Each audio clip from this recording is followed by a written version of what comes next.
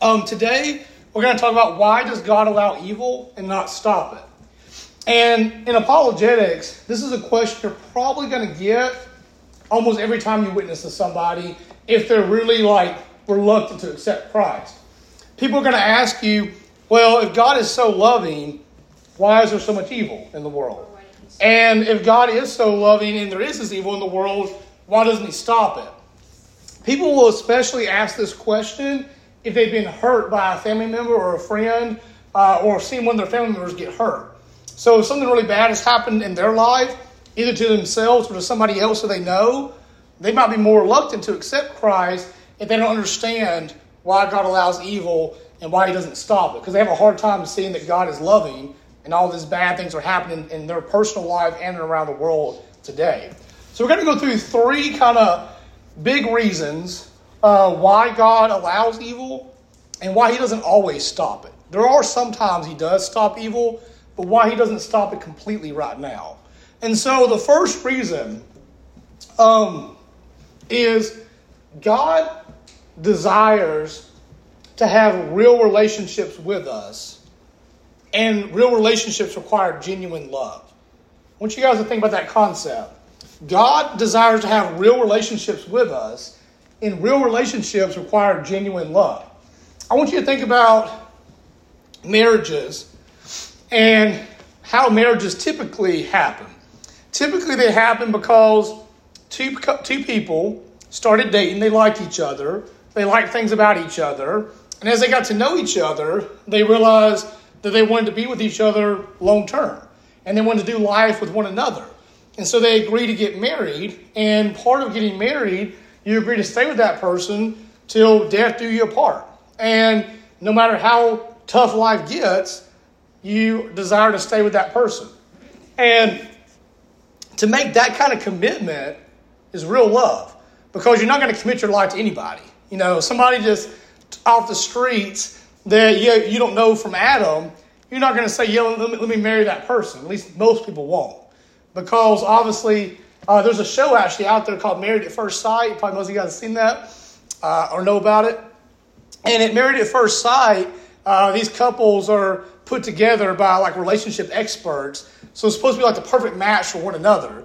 They have similar qualities and backstories and stuff like that. And they don't know who the other person is, name or anything.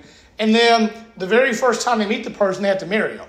And then they have 90 days to stay with their partner, their wife or their husband. And then after 90 days is up, if they don't want to remain married, they have to legally get a divorce to get out of the marriage. Well, that show... That sucks. It does, yeah. That show is funny because I think the success rate is under 20% right now. And they've done it for 14 seasons. So it's a terrible success rate. I want to try that. Almost none of the marriages work out. And the reason none of the marriages work out is because although on paper they may have been the perfect match, most of the time when they get together and get to know each other, there's no real genuine love. They just have similar characteristics and traits. And if they don't fall in love with one another, even though they get along maybe, or they have things that are in common, they don't want to spend their whole life with that person. They're just friends. They're just friends, or they just have similar interests. So genuine love is, even if the person's different than you, they may be similar, they may be different, you really love that person, you really care for them, you really want to be with them. Those marriages that when people choose to be together, they're not forced to be together, and they have Christ in the center of their relationship, most of the time last, until death does them apart, or at least much, much longer. So there's a point of real relationships require genuine love. You can't fake it and make it kind of thing. After a while, you're not going to make it. So when God created humans, he wanted us to freely choose to love him. I want you guys to think about that. God wanted us to freely choose to love him. He could have made us to where we're automatically wired to love him. Kind of like, the perfect match in a sense. He could have made us like him, but also put a little extra twist in there to say, they're always going to love me and worship me. They're programmed to also do that. And then we just could live forever like that. The problem with that, though, is it's fake. Because God knows that the way he made us is to worship and love him. So while we're worshiping and loving him, he's like, well, they're just doing that because I made them to do that. And there's no really real relationship there. It's basically like he just created a bunch of robots. So God didn't want that. So he took a chance on making us to where we could choose not to love him. And to choose not to love him means there's an alternate option, which would be evil, which would be, the hatred, opposite of love, all the things that come with that. And although God didn't want anybody to choose that route, the only way for us to have a real relationship with him and for us to show genuine love to him was to not be programmed to love him and to worship him automatically. It's for us to freely choose to love and worship him, even when there's another option not to. Does that make sense? I want you to think about this. In Genesis chapter 2, starting in verse 15, it says this right here. And I'll read it off to you. Then the Lord God took the man and put him in the Garden of Eden to tend and to keep it. And the Lord God commanded the man, saying, of every tree of the garden you may freely eat, but of the tree of the knowledge of good and evil you shall not eat. For in the day that you eat of it, you'll surely die. So God tells us right there from the start, hey, you have an option to not do what I tell you to do and to not choose to love me and obey me, because part of loving somebody is also respecting them and obeying them, especially somebody that has authority over you.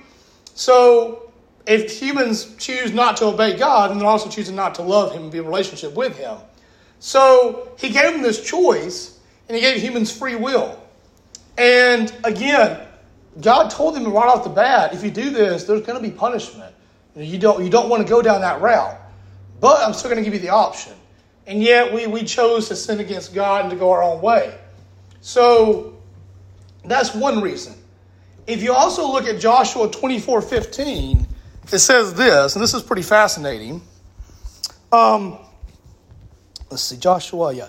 It says, but if serving the Lord seems undesirable to you, then choose for yourselves this day whom you will serve, whether the gods of your ancestors who served beyond the Euphrates, or the gods of the Amorites, in whose land you are living. But as for me and my house, we will serve the Lord. So even as the Bible progresses, all throughout the Bible, God still gives people a choice to choose to follow him or not. Even after Jesus came to earth and died on the cross for our sins, he didn't say, okay, all your sins are now forgiven. You guys are good. Don't worry about nothing anymore. You can just live freely. No, Jesus said, I died on the cross for your sins, but to accept that, you have to follow me. You have to believe in me. You have to repent of your sins and say, I'm going to give my lives in your hands. You still have to make a choice to accept the gift that Jesus gave you on the cross. It's free to you because Jesus said that all people, he doesn't desire for them to perish, but to have everlasting life. And because him died on the cross, he already defeated the punishment that happened because of our sin in Genesis. So we can have that eternal life, but we have to accept that gift. And to accept that gift of salvation from Jesus and to have eternal life and forgiveness of our sins, we have to follow him. We have to, again, choose to love him. Now, when you think about that in your own personal life today, all of us at times have chosen not to love God and to do our own thing and to go our own route. And because of that, it would be easy for God just to say, you know what, I'm done with them all. It didn't work out. They turned against me. Forget about it. I'll just have the angels. But God didn't do that, because what God wanted from us, that unconditional love, he still gives to us today, although we don't show it back to him. Now, genuine love and unconditional love aren't always the same thing, because genuine love means that you're freely choosing that person when you don't have to. Unconditional love means that no matter what happens, you're still going to love that person. So even though we sin against God, God still pursues and loves us no matter what we've done, That's unconditional kind of love. And so he's the perfection of genuine love. So the things that God wants us to reciprocate to him, he gives to us in a perfected form. Does that make sense? Where there's no blemishes to that. Now, the second reason God doesn't stop evil is because people have to see the consequences of sin. Why do you think that's important? For people to see the consequences of sin. So, say, for instance, like, say, Aaron, you start doing something you shouldn't do, and you're living the way you shouldn't live. Instead of God coming down and saying, all right, Aaron's going down a bad track, we're going to put a stop to that and redirect him back on the right track. Sometimes God allows you just to keep on going down that sinful track, knowing that bad things are going to happen to you or you're going to get into a lot of trouble. Why do you think God would have just allowed that evil and not stop it? So it really sticks with you. It really sticks with you. Okay, what else?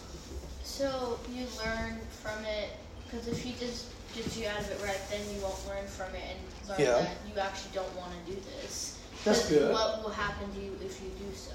Yeah, Caitlin? So, you can, it's kind of like what Victoria said, you can realize what you did wrong and how much better it was before you did that, and then other people can see it as well and realize that this is the main difference between the good and what happened after they went down. Yeah, no, I think that's perfect. Yeah, so the longer do you have something? I'll say also it's a way to give your testimony to what he brought you out of. Yeah, true, absolutely. No, so I think those are all great answers. When you're living in sin and you're doing things you're not supposed to do, for a little while, it may be kind of enjoyable. You know, you feel like, I'm breaking the rules and doing something kind of, I'm not supposed to do. And, sometimes sin can be fun and attractive for a little while. So if you started sinning and doing things you shouldn't do, but then all of a sudden God just pulled you right out of it, put you back on the right track, then in your mind you're like, God, that really wasn't that bad. That was actually kind of fun. Like, I think God's kind of holding me back here. Like, that's actually, he needs you to see the consequences. So sometimes God allows you to just keep on living in that sin, because the longer you stay in that sin, that initial kind of fun, excitement, joy, or not joy, but happiness you may get from that sin turns into regret, turns into a lot of mistakes that were made, turns into something really bad. And then you look back and you're like, oh man, that wasn't the best choice. Because if I didn't get involved in that sin, it actually would have been better for me.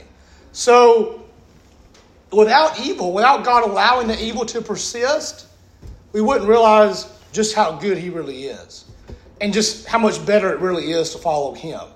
Think about this. If there was no evil in the world and God just took it all away and made us all live perfectly good lives, then all we would know is that. And we wouldn't really appreciate how good God really is and how much he really loves us and cares for us, because we couldn't see an alternative. But when you can see the alternative to not following God and how evil and corrupt the world is and how bad sin really is, and you see how much better a relationship with God is, you begin to also appreciate it and respect it a lot more, and ultimately respect and appreciate him more. So, did you have Joshua 24, Caitlin? No, I didn't. I lost one. So it's okay. We already read that one off, so we'll go through here. It's okay. I appreciate it though, Aaron. So on number 2 here, who had Galatians 6? Me. Okay, Victoria. Do not be deceived. God is not mocked. Whatever a man sows, he will also reap. Yes, good. For he who sows to his flesh will of the flesh reap corruption, but he who sows the Spirit will of the Spirit. Reap everlasting life. That was really bad. That's okay. No, it's okay. Yeah, so basically what God is saying there is whatever we reap from the Spirit, we'll also sow from the Spirit. Whatever we reap from the world, we'll sow from the world. Basically what God is saying there is that the way you live, you're going to get in you're going to get out what you put in.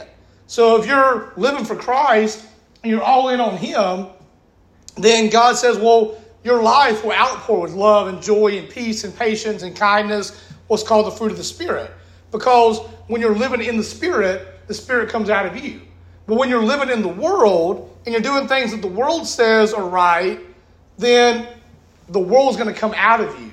And when the world comes out of you, it's not going to be that love, that joy, that peace, that patience. It's going to be more anxiety, worry, guilt, shame, regret, things like that. But God's saying that I allow that for a reason, because when you see that, I would hope that you would say, you know what? I made a mistake. Following God really is the best route and the only route I should take. See, sometimes when we live in sin and we realize how bad the consequences of sin are, it actually leads us to repentance. Because people that may never, think about God twice, and they want to live their own way, and they're all stuck in their lifestyle, whatever they want to do, the longer they stay in that sin and the bigger those consequences get, they get to a point of brokenness. And they get to a point of what they call rock bottom, and where somebody's like, I just have nowhere else to go. I feel hopeless. And in those moments, when they're broken like that, they begin to search that maybe there's a better way. Maybe I was wrong. And a lot of times that's when they see God and really give their life to Him, and He takes them on a new path. But without that brokenness, being broke down like that, they may have not been built back up. That's why there's so many testimonies in prison. A lot of people that go into prison end up accepting Christ. And part of that is because if you're in prison, you face some pretty serious consequences for your sin. And you're probably at a place of rock bottom. So you realize that the life that I was living didn't really work. And so then you're like, well, what else is there? There's got to be something better than the life I'm living. And you have all this free time to, personally think and reflect and to study. So a lot of them start reading the Bible. And then as they read the Bible, they begin to change, and they give their life to Christ. And when they get out of prison, they live totally different lives. And a lot of times, those are the strongest testimonies. So it also says here in Romans 13:2, consequently, whoever rebels against the authority is rebelling against what God has instituted. And those who do so will bring judgment on themselves. It's another reminder that whatever you do, consequences happen. And God designed it to happen that way. And then the third thing is, and we talked about it a little bit, God doesn't stop evil, so people appreciate the love and goodness that God really does give us. I want you to think about something here. God did start over with humanity. So a lot of people say, well, the world's so sinful, why doesn't God just come and wipe us all out and start over? Well, He did originally. If you think back into Genesis, originally God did do that with the flood. And He started over with Noah and his family. And God said, well, this family's following me. They seem to love me genuinely. They seem to really have a real relationship with me. So you know what? I'm going to start over with them in hopes that they spread that love and that real relationship with me to all those that come after them. So God instituted a flood, wiped out humanity besides Noah and his family, because they were on the ark. And 2,000 years later, look where we're at. So clearly it did not go down. Even Noah and his family themselves, when they landed on dry ground, one of the very first things Noah did was get drunk. So immediately turned against God. If you go back and read the story of the flood, when they eventually get to dry land after 40 days, Noah gets on the land, gets drunk with wine, and passes out. Why? That's the right thing to do, kid. No, that's not. He decided that, hey, freedom. Boom, done, passed out. I'm so confused. Wouldn't you want to walk around on the ground? I'm so confused. He was probably so happy. They were like, celebrating. Went a little over the top of the celebration. And so I want you to think about this. Even if God were to start over today, find one righteous family and wipe us all out and start over again, inevitably, inevitably, we would end back right where we're at today. It may take a few thousand years, but the way humanity is today and all the sin we see wrapping in our world, we would eventually end up in the same spot. So people that want to claim, well, God should just wipe out all the evil and start over, because humans have that free will to choose God and to not choose him, even if God started over, we would still end up in the same place. And I think that's partly even why God maybe instituted the flood originally, was to show us that no matter if I start over or not, humans are constantly going to choose to not love me. And because of that, you're going to have sin. You're going to have evil. You're going to have death. But that's how much I love you, that even despite all of that and all you're turning against me, I'm still going to send Jesus to die on the cross for you. And I still want to have a relationship with you. So it shows God's love on an even more magnified way. And if you look here, some people also will make the comment, well, why doesn't Jesus just come back today? The world's so evil. It's so sinful. Why doesn't he just come back today and end it for good? Yeah, so no one knows the time but God, when Jesus will eventually come back. But part of the reason I think that God has not sent Jesus to come back yet is because God truly does desire for all people to come to him. And so, if Jesus were to come back today and, institute the tribulation and eventually the end times, all the people that are not living for him, probably most of them aren't going to turn to him. So they're going to end up separated from him forever. So the longer the world is here, the more chance people have to give their lives to Christ. And that kind of goes along with God's character. He wants people to come to repentance to him.